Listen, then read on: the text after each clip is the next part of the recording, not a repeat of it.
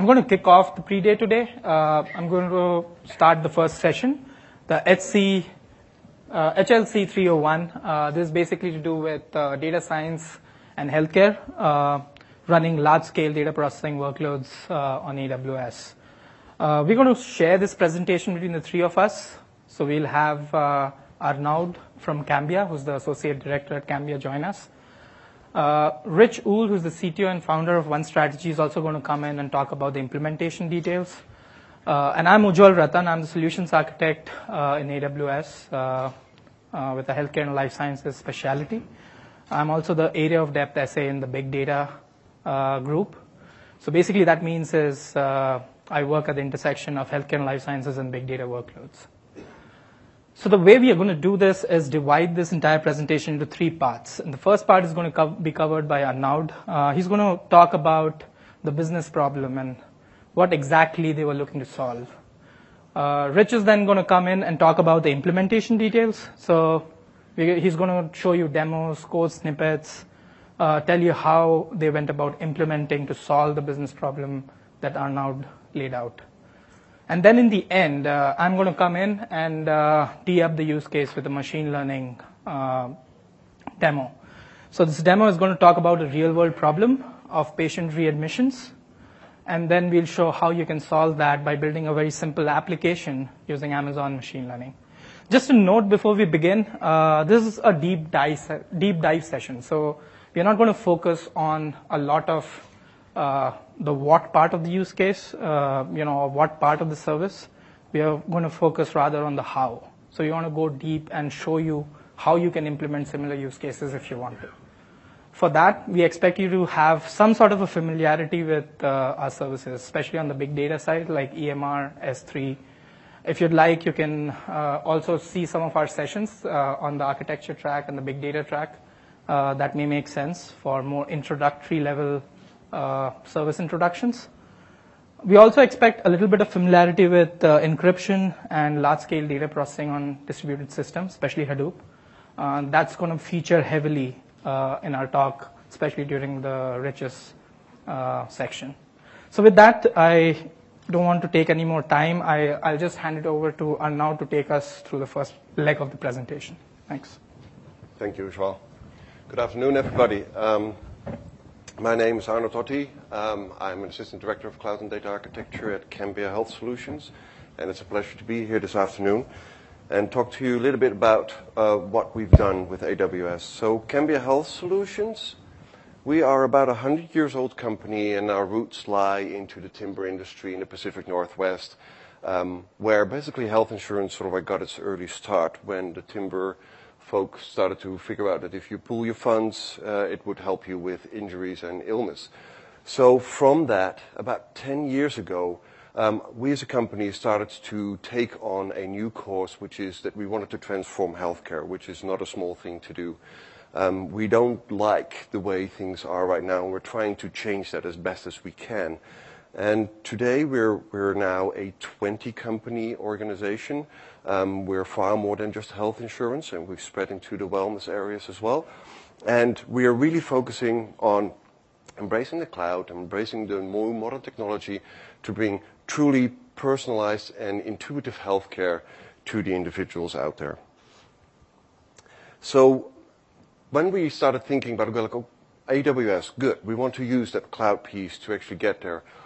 How do we go about it? What are the first things we're going to do? And we said, okay, let's take that personalization piece. We need to do master data management. We need to figure out in all of our systems where we have records of the same person, but in two different systems maintained in two different ways, or three systems, or four systems.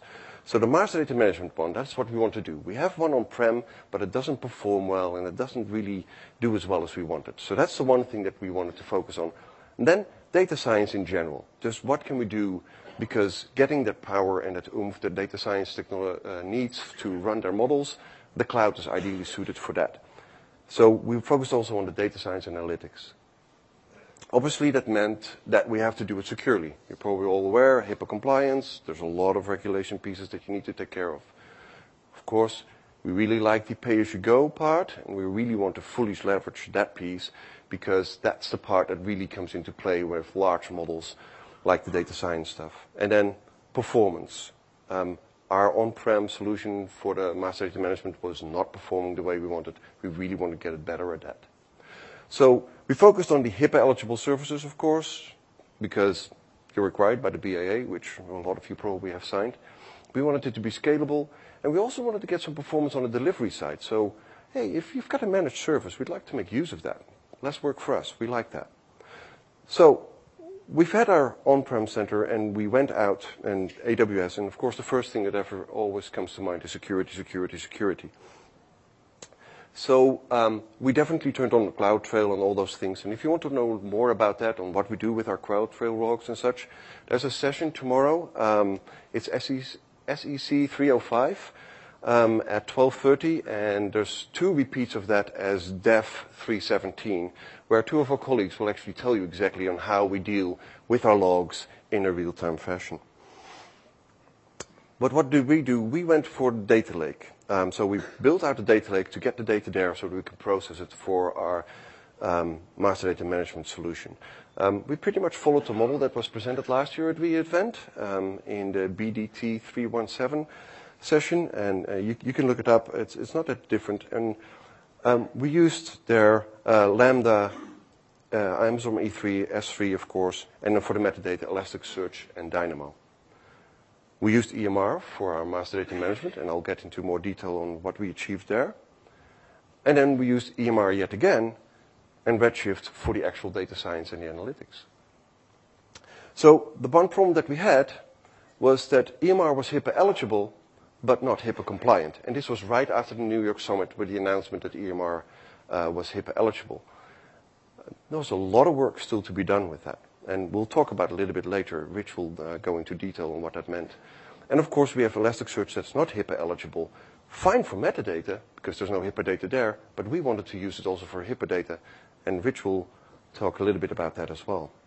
So back to that master data management piece. So for all of you in the room who know master data management, this should be obvious, but some of you might not have realized yet on what all takes to do master data management. If you look at the left-hand side, pretty much everything is a match except for one attribute, yet there's still 2 different people.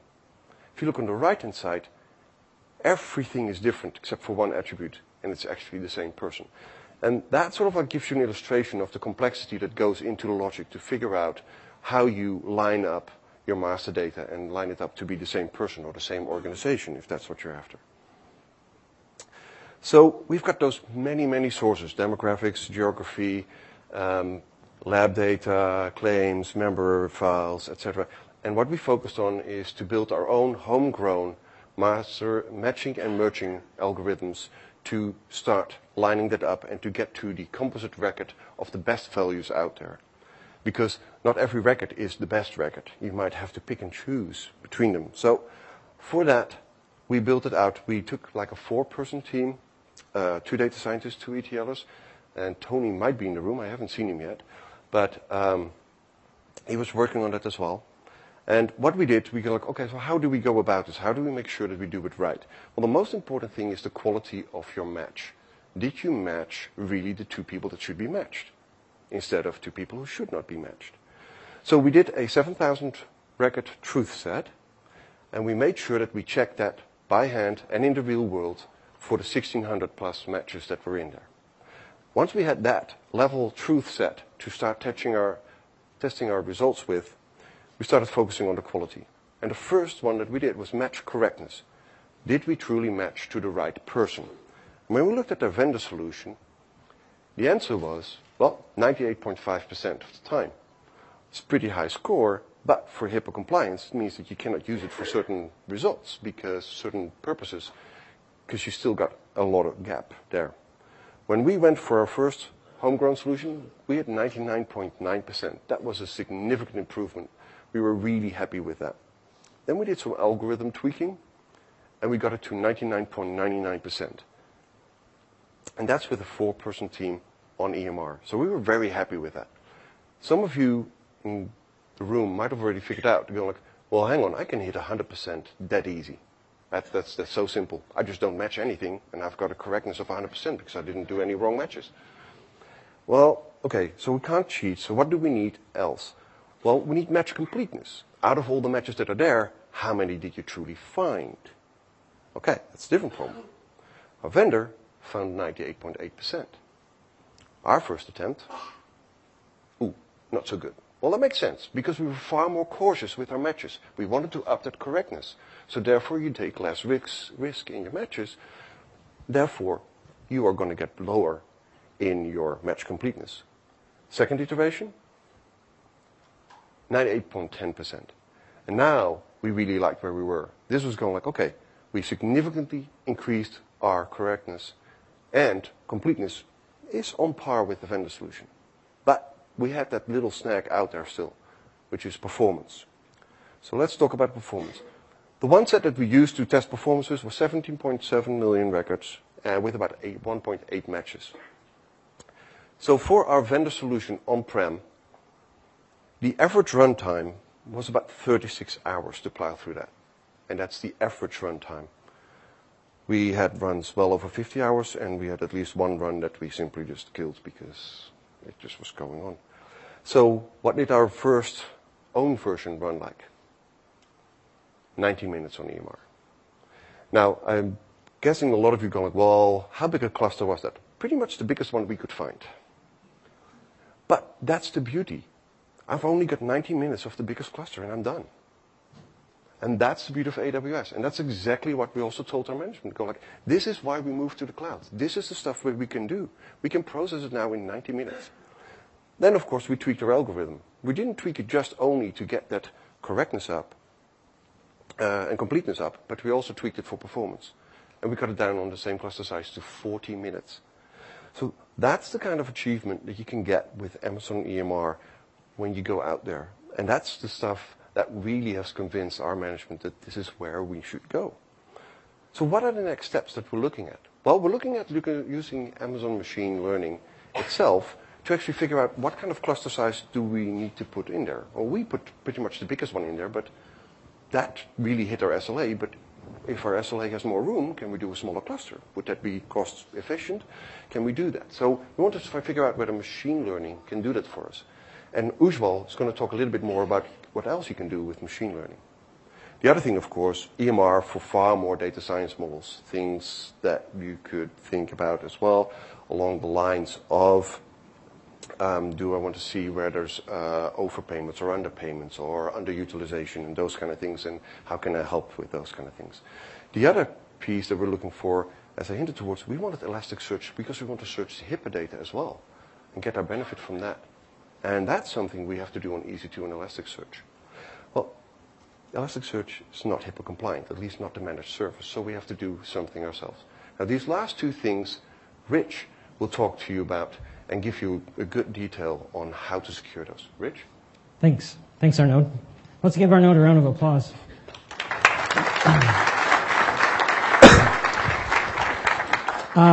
I wanted to add, we'll also have some time for questions. Hopefully at the end we're going to try and leave some time to do that. We will have a mic. But I just wanted to make sure you guys were clear on that. Arnaud and Cambia has been awesome to work with. My name is Rich Ewell. I am the founder and CTO of a company named OneStrategy. We focus on Amazon Web Services. That's our specialty, and that's exclusively what we do and all we do. We also focus in healthcare, as well as big data. We are here presenting and happy to be participating. We'd love for you guys to stop by our booth, number 408. Come pick up a cloud T-shirt and talk to us a bit. Before we start too deep into the technical details, I want to go through a couple of definition of terms. We're going to be talking about data at various stages. First, we're going to talk about data at rest. And when I'm speaking about data at rest, I want to be clear. We're speaking about data as it's sitting inside of a storage state. We'll talk about data in transit, which specifically is about data as it's being moved from storage into a processing node. And then third, we'll talk about it while it's in process, data that's temporary space. So Cambia came to us with this and said, hey, we want to build this. We need some help doing it. They reached out to us at OneStrategy and said, we need the details of moving beyond HIPAA, from a HIPAA-eligible service to a HIPAA-compliant service. Is that something you can help us with? We worked with them and Amazon Web Services to make sure that the services that we deployed and the automation scripts and configuration that we built for them moved beyond HIPAA eligible into HIPAA compliant. For example, we'll talk a little bit about some of the work we did on Elasticsearch, which is still not listed on the HIPAA eligible services, but they are using it for their healthcare workloads in a compliant manner. The heart of this presentation really comes down to keys and encryption. We used the AWS KMS service, or the key management service. We used it for a variety of different things, and I'm going to talk through the ways in which we used it. But I want to be clear that keys and encryption is the heart of everything that we're doing in this workload as we talk through this. As we look at encryption and REST, there's really two areas that we needed to cover for Elastic MapReduce, or EMR. The first one was the data stored in S3, or their data lake. In order to make sure that we did this, we had to go through and make sure the data that was stored there was encrypted, as well as the configuration files, the bucket policies, all those things made sure that they were actually encrypting the data that was stored inside of that data lake.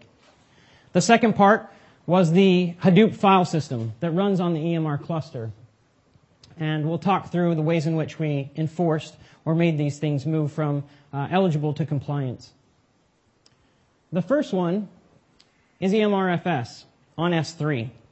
We started with an empty bucket, turned on some bucket policies, and there's a sample configuration of what that bucket policy looks like. You can see in here we're essentially denying the ability to put objects unless they're encrypted. So you won't be able to actually write data into this S3 bucket unless the data has encryption turned on. So that's the first gate in which we put out. The second part comes down to that HDFS on the EMR cluster. To do this, we actually used the native Hadoop technologies that are built into EMR. We used the data encryption key and the envelope data encryption key. But instead of using AWS's KMS, we used the Hadoop KMS as it's built into the system. This was done using a bootstrap script as the nodes were provisioned. A couple of the key properties and values you can see here outlined essentially make sure that when we enable that DFS encryption, we've specified some details about it. So we go into the details of the configuration file and make sure that every area in which there was encryption or an option for encryption, we turn that on, making sure that the system stored any of its data on HDFS encrypted. Those are the two parts that we covered and worked on for just encryption at rest. As we move into encryption in transit, we're going to talk specifically about the data as it's moved from S3 into EMR cluster as one of these. So for encryption in transit, the heart comes down to SSL and making sure that the communication channels are encrypted, making sure we're using SSL for all of the communication traffic. To start with this, we use some configuration files in which you can see here a couple of examples where we're enabling the client key store, as well as that trust location and a couple of other parameters. So we dive into a little bit more of the details of this. We're going to look specifically at the encryption in transit inside of the EMR cluster. So not just for data going to and from S3, but inside of the EMR cluster itself. To do that, specifically you have to enable encryption for communications for RPC or client-type connectivity.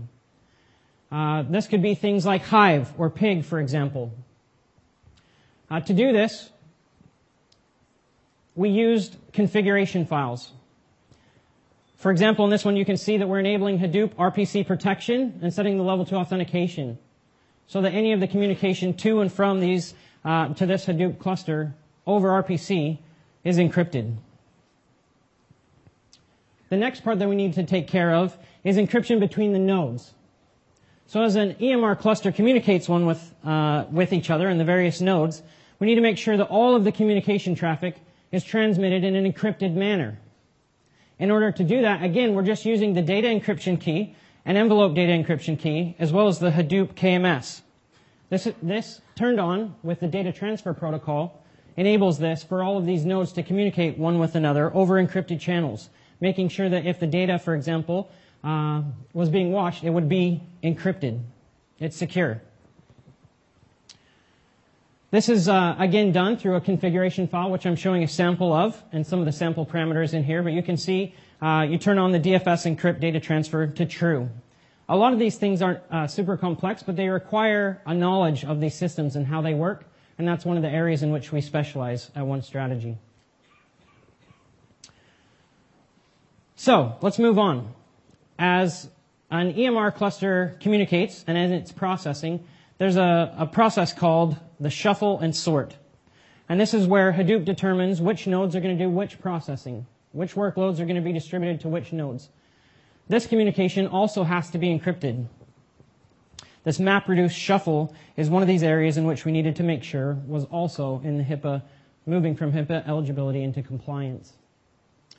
We did this through the MapReduce shuffle SSL enabled equals true in some of these configuration files. This is something that's we focused on and is still not available in some of the updates that I'm going to talk about in just a few minutes. But this is an extra value out of going into these details of this service and configuration that OneStrategy focused on with Cambia. Okay, another part that Cambia needed, and this was specific to the way in which they're using EMR, was Spark. Made a big bet on Spark and using Spark throughout their system. Again, this isn't something that's covered through that service that I'm going to talk about in just a minute with AWS, but we worked with them to make sure that the Spark encryption was turned on. For encryption in process, remember we're talking about data as it's processed. Temporary files, log files, those types of things. In order to do this, we use the standard Linux Unified Key setup for the EMR nodes. We encrypted the volumes on EBS and any of the storage space that's temporary. We use temporary keys. And the reason that we chose temporary keys was for a very specific reason. Temporary space is exactly that, temporary. It should never be used for anything else, and if the data's lost, it shouldn't be a big deal to the business. So in order to make sure that we're meeting that security and compliance requirement, we actually used disposable keys, keys that would never be reused and that we didn't keep around. So that if the EMR node or something is terminated, all of the data in that would be lost for that temporary space, and that was designed or desired. We did this, and this is again a sample of this Bootstrap script. So at the time in which these EMR nodes are provisioned, every single node runs this configuration in these Bootstrap scripts, which then configures this Linux Unified Key setup on each of these individual nodes and the space and the storage for them. To summarize, you can see the way in which we work to make HIPAA eligible, become HIPAA compliant for Cambia. You can see how we've covered the data at rest, data in transit, and in process. Again, with all of the communications to and from the EMR cluster. There were some EMR updates that I alluded to earlier. They were released on September 21st of 2016. Now, as you look at these updates, you need to understand that there's not an exact feature parity between what it is that we worked with for Cambia and what actually is inside of these updates. There's a link to that blog article with some details on that, as well as a link to the original article that shows the details about these updates and how they play into the work that we've done. I'm going to summarize it very quickly for you, but there was a security configurations option that was added to EMR. In the security configurations option, there was a couple of things that enabled you to cover some of these elements, and I've highlighted them here for you. You can see for data at rest, you essentially say, I want to require server-side encryption on S3. For local disk encryption, you then specify, I want to use local disk encryption, and here's the key in AWS's KMS that I want to use. For your in-transit, you've also got the area to specify a TLS key, which is used for the encryption in transit or between the nodes, and then in process with that KMS key. Once you've created a security configuration, at the time in which you provision a new EMR cluster, you get an option that says, which security configuration would you like to use? You specify that security configuration, which has those options that are outlined on that previous screen, and then you provision that new EMR cluster. One of the services that Cambia needed and still uses and needs today is Elasticsearch. But as Arnaud mentioned, Elasticsearch is not HIPAA eligible as it's managed by AWS.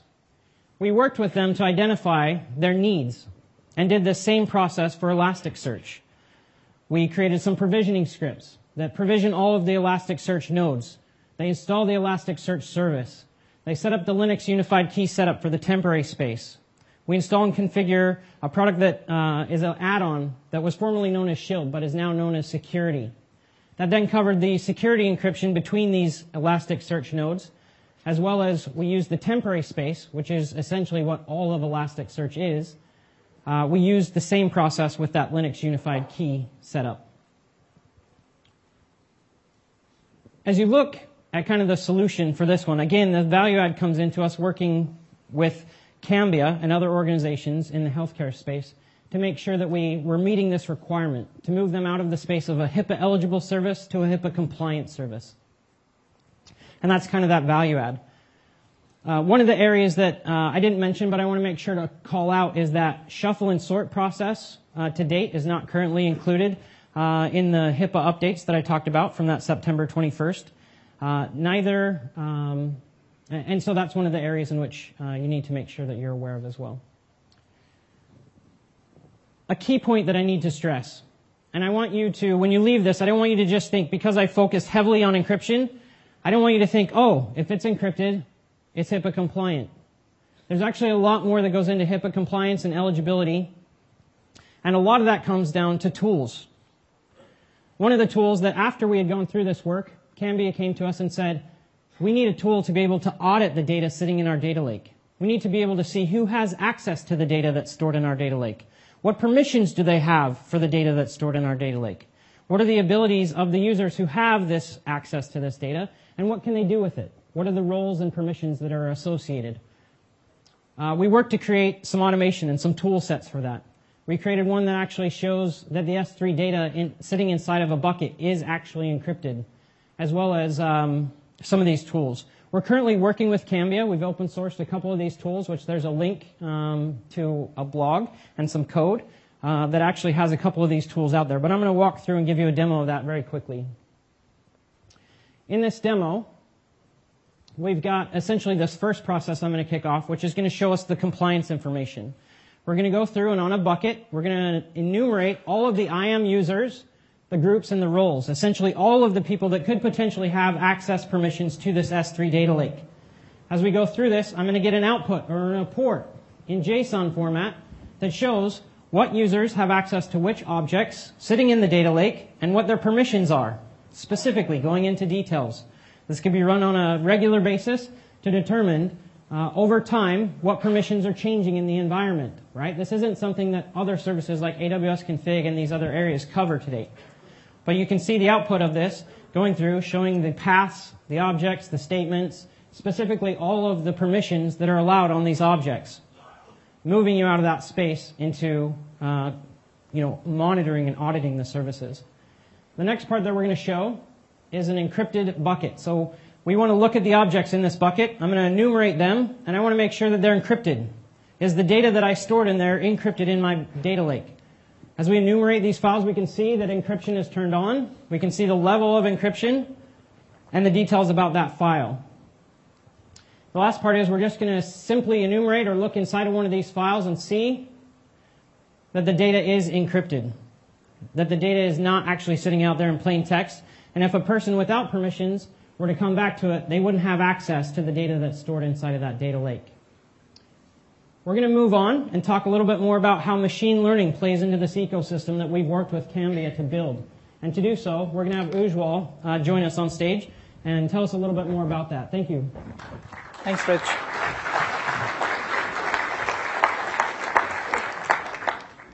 Thanks. So you heard Rich speak about how retrospective analysis was built for large-scale data sets on AWS. Now, that is great if you're looking at crunching huge data sets and then processing it at scale. But what if you want to extend this use case to machine learning? That's the next logical step that one should pursue, because they've got this huge repository of data that they got from this exercise. And machine learning model actually expects nice data sets because it makes for accurate predictions. So there are multiple use cases that we can talk about in machine learning today, especially in the healthcare space. You've got predictive analytics that you can use to predict hospital bed utilizations, for example. You can do text classification mining for prescriptions. You can do medical image analysis. All of these play heavily into machine learning algorithms. But what I'm going to talk about to you today is patient readmission prediction, and basically try and stratify patients based on their risk profile to see whether they are more at risk to come back to the hospital within 30 days, which is what readmissions is. So let's talk about the real-world problem first before we go into the implementation side of things. It's part of the hospital readmission prediction program. It's part of the Affordable Care Act. Basically, if a patient goes into the hospital and gets admitted with a condition and is then discharged and comes back to the hospital with the same condition within 30 days, then it's counted as a readmission.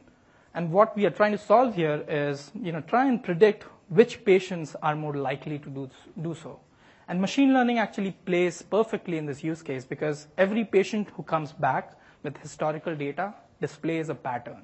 And whenever we have a pattern to play with, it can be used to predict a target attribute, which I'm going to talk about in the next few slides. So to build a machine learning model in AWS, you have two options right now. You can run those algorithms on your own. You can use an EMR service, as Rich explained, and then use Spark ML, which is, again, Spark is natively supported on EMR. So you can use a class, just check box an option, and then Spark will come pre-installed. You can use that for, based on what Spark ML provides. You have multiple comprehensive options for running those algorithms.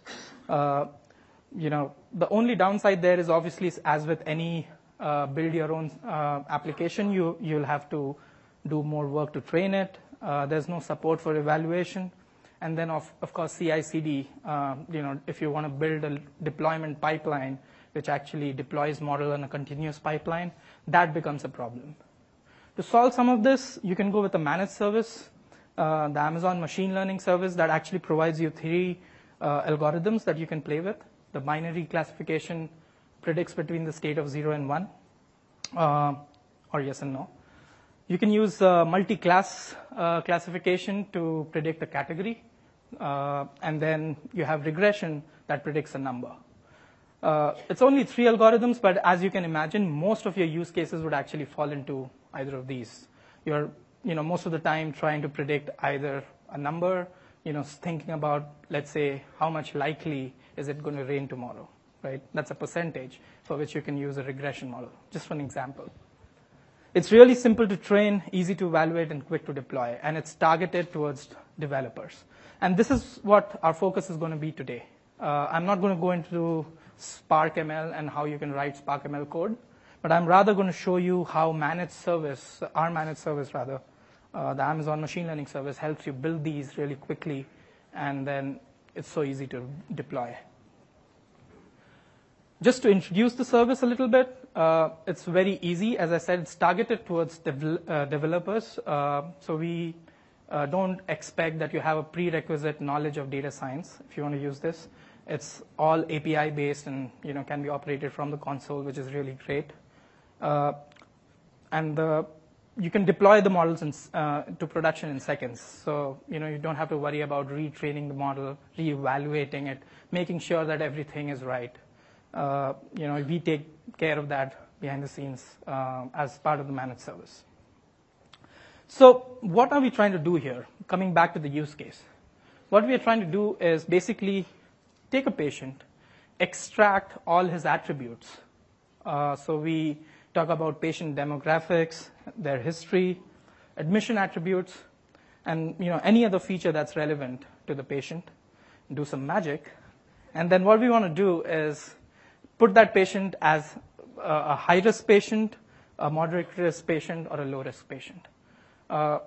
These attributes, as you would imagine, are totally unrelated. So simple analytics will not work here because simple analytics essentially relies on data sets that's already there, which you can then crunch and build your metrics on. But this is more of predictive analytics, things that have not happened. And that's why this is not magic. There's machine learning that's actually enabling you to do this. And to build this use case, I'm going to use a 5-step process. I'm going to the rest of the presentation, take you through all these 5 steps. First, we are getting the data set into S3, and then I'm using Amazon Redshift, which is our data warehouse, to standardize that data. That's really important because if you put in wrong data sets and give the wrong signals to your model, you really won't get the accurate results. So it's very important that you feed in the right data sets, the complete data sets inside the machine learning model. Then, basically I'm creating a data source with Redshift as my storage, and then I'm building a machine learning model on it. The machine learning service actually allows you to do two kinds of predictions. You can either go with a batch prediction. What that does is basically queries the machine learning model with a set of data that you upload, and then generate a prediction batch that goes and uploads into S3. And then what you can do is use that static data sets to build analytics reports, for example, actual versus predicted values. The other thing that's really great is it also allows you to do real-time predictions. What that means is basically you can enable an endpoint, which I'm going to show you, and that endpoint can be queried through APIs for real-time predictions. So what I'm building here is a static website that calls that endpoint through an API call. And then I'm using Cognito to federate the access because I don't want to embed my AWS keys inside my code. So you can use Cognito to make sure you have federated access to that endpoint. The data set that I use for this is from University of Irvine. It's got about 102,000 rows, which is by no means enough to give you an accurate predictive model. What you need to do is train it with much more, which is a very rigorous process. But what you need to take away from this session is this process that I'm outlining is kind of similar with even large data sets. Most of it would be similar. So I'm hoping you're able to look through the process and appreciate that so that you can then use the same process with larger data sets. It covers 10 years of clinical care records with 130 hospitals and has 50 plus features or attributes, which I'm going to use to draw connection and correlation to the target attribute. There's a link if you want to play around with it. I highly recommend it. It's a great repository if you want to get started with building machine learning use cases. So the first step that you saw in the diagram was ingesting the data into S3. So what I do is use a simple S3 copy command to get that data on S3. And then as you can see, I listed the bucket and I've got a master and a transaction table. Now, why is this important? I don't want the data to be denormalized from the very beginning. I want to process it. I want to make sure that the keys that I'm using as foreign keys are not just numbers, but have some meaning to it. So what I do is basically create three master tables, one for admission source, admission type, and then discharge disposition. And then diabetic data is my transaction table, which is then going to translate into a fact table in the actual data model, in the data warehouse. So let's look at the schema really quickly. So as you see, the fact table is actually about 50 attributes. I would say 51 with the target attribute that I built. And then all the three dimension tables are really simple. It just has an ID and a description, not much. But in your case, when you're building with larger data sets, you would want to build a more sophisticated data model for this so that you're 100% sure that the data that you're processing and feeding into your machine learning model is the right one. The next step is actually, once you have the data inside Redshift, you have to load it from S3 and then standardize it. Standardization is really important because it gives the right signals to the machine learning model, as I said.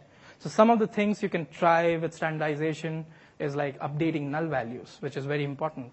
If you don't give complete information to the machine learning model, it won't learn. So it's very important to give it as complete data set as possible to train it. Our service actually splits the data set as 70-30. So you've got 70% of your model that's used to train it, 70%, I beg your pardon, your data that's used to train it, and 30% used to evaluate. So it's really important you give the right training data set. You also have attributes, certain attributes that display a certain pattern. For example, phone numbers, you know that it's going to be in a certain pattern. And if you don't see those patterns in your data set, you might as well go ahead and update it. Geographical data is also a great example. So let's say you have the city information, you can go ahead and update the country, county, continent, etc. Timeline values is also a good example because let's say you know the admission date and the discharge date. Any intervention or observation that happens between those two will happen between those two dates. So if you don't have the dates of your interventions and observations, you can go ahead and update them through a simple script in Redshift. And then the last one is really important because granular values and numbers by themselves do not have a lot of meaning. For example, age, right? If you say, what's your age, and someone tells you 20, that number 20 by itself does not mean anything. But if you tell the machine learning model, okay, I'm young or I'm old, that has much more meaning. So it's a good habit to kind of do away with those granular attributes and group them together as categories that you can then use to train your model. Once you have the data set massaged and ready and standardized, what you have to do is create a data source from Redshift. This can be done in two ways. Either you can call the create data source from Redshift API, or you can also do it via the console. It works just the same based on your preference. The last thing I want to mention here before I go into the demo is about real-time predictions. As I said, it's really simple to build. What you have to do is just enable that endpoint, which I'm going to show. And then the real-time prediction actually can be used by API calls to send certain attributes to the machine learning model and get results immediately. The way to do this is ml.predict API, which is part of the SDK as well. So you can use that for your API calls. And the response that you get is in the form of JSON. So you can see it tells you what is the predicted value. It gives you the algorithm that was used, and then the predicted model type, which was regression in this case. So now you've seen what exactly is the 5-step process to build this. Now let's try and show this to you in a demo. So I'm going to take you through this entire thing, and by the end you'll have everything ready. So you see the data set that I have on S3. I'm just quickly going to show you the Redshift cluster. I'm using the default parameters for the cluster, but obviously when you're working with much larger data sets, you have to fine-tune your cluster to make sure it's able to process data at that scale. So I do that, I get my cluster up, and then I quickly shift over to show you the visual of the data. I'm using a visualization tool to just make sure that it's easy for you to see this. As you can see, I've got the data set finally dressed up and prepped for feeding into a machine learning model. I've got all the 50 features and attributes here. I'm going to talk about the target attribute. So the target attribute is really important, which is readmission result 1. What this does is basically alternates between yes and no. So this is the attribute that my machine learning model is going to predict in the end. So everything is good. I switch over to the machine learning console, and now I'll try and build that data source that I just created inside Redshift. The way to do this is just go here and say create a data source from Redshift. I specify a few parameters. It lets me create a database name, the username, password, and then I have to create a role. If I don't have a role, I have to create one, but in my case I do. So I create that role and make sure that the access is fine. This space is actually for writing queries. I write a very simple query, which is a select star, but this is ANSI compatible, so you can write any complex joins or anything you would like for your data set to be. The next few steps is just specifying a staging location and then a name for my data source. So I do all of that, and I do a quick verification to make sure everything is fine. And this is happening as we speak. So we are already creating a data source. We have not reached the machine learning model stage yet, but I see my data source is already created, and it has passed all the attributes that were there in my data source. So all 50 attributes are here. Some of the attributes are text, so I want to quickly change that to categorical for the reasons I mentioned before. So I do that really quickly. And then, in the end, what I want to do is just focus on the target attribute. This is the attribute that is finally going to be predicted. So I want to make sure that I choose the right data type for this, because the model algorithm would be chosen based on this target attribute. Once I do all of that, it just asks me, is there a target attribute? So I choose that, and I continue. And then I also have to choose whether this data set has an identifier. It's really important because if you don't choose an identifier, it's going to be taken in the learning process. So I tell the machine learning model, this is an identifier, it's just numbers, don't use it. So I've got my data source created. And now I want to look at what the data source is, what it tells me. So it's really simple. In the first look, you have a lot of visual that's already available, the pre-analysis, some metrics, how many rows, how many columns it contains. I can, quickly do a quick visualization to see that, how the data set is distributed. I can go to the, attribute level and see what the correlation of each of those attributes to the target is. These are the attributes that's actually affecting my machine learning model or the result process. So changing any of these attributes is going to affect the outcome. Once I've done all of that, I'm good to go. I create my machine learning model. I choose all default options for this, but you can go custom and write things called recipes. Recipes are things within AML that allow you to transform your data sets. I did most of my transformation inside Redshift, but you could use, the AML recipes as well. So I've got my AML model created. I try a real-time prediction now. So let's try it, right? My model is already created. In the next few minutes, let's make sure that I put the data in. I just put a gender attribute, maybe an age category attribute, and then all I have to do is just click create prediction. So as you can see on the right, you will see the JSON output of what that model gives you. Now I want to try this through the CLI. So my model is set up. My machine learning model is done. It's actually working from the data source that I had. I have to enable real-time predictions, which I just did, and I just copy all the attributes that is needed for that predict API call that I'm going to make through the console.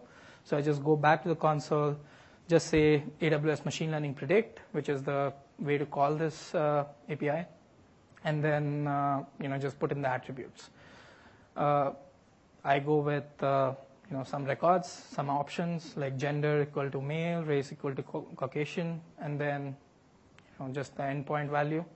And then as I put the endpoint value, you will see that the same JSON that you got as an output in the previous screen, you will be able to see this in the CLI as well. So you've made the API call through the console. You made it through the CLI. Now what you want to do is call this through an API call, because that is the real power.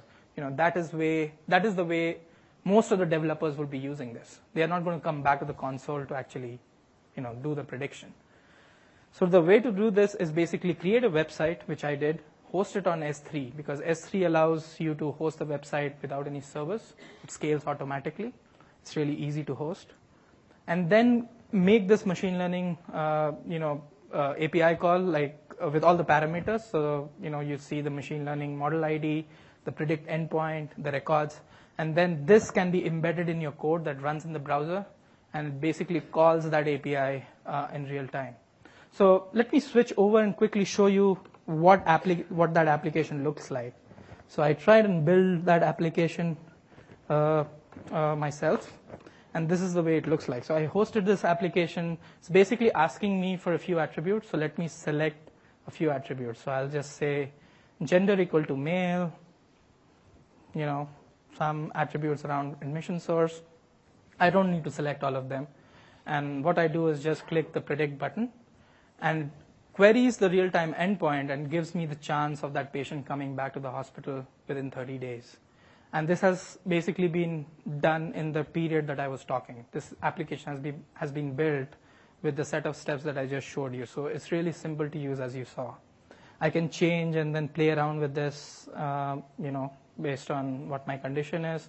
The whole idea is that most of these attributes would be available to you at the time of admission or maybe during the process of a patient's care plan. So you can really, keep querying this real-time endpoint and seeing how the results vary. And based on that, you can alter the care plan of the patient if you want to, because the patient is still in the hospital, you still have control. Before by the time he gets discharged, you may not have that much control whether that patient comes back to the hospital or not. So that's the intention. Now, it's a different case of how easy it is to build a model that accurately predicts this, because you'll need really varied data sets, a large amount of data set to actually build a very accurate model that does this, but the process is going to be the same. So I'm going to quickly switch over and also talk about a blog. So this entire thing that I just showed you is also available as a blog. It has much more details than I just showed you in the presentation deck. It has a link to the GitHub repository that has sample code that is available for you to go and implement or on your own if you want to. And that will allow you to start experimenting with our AML service.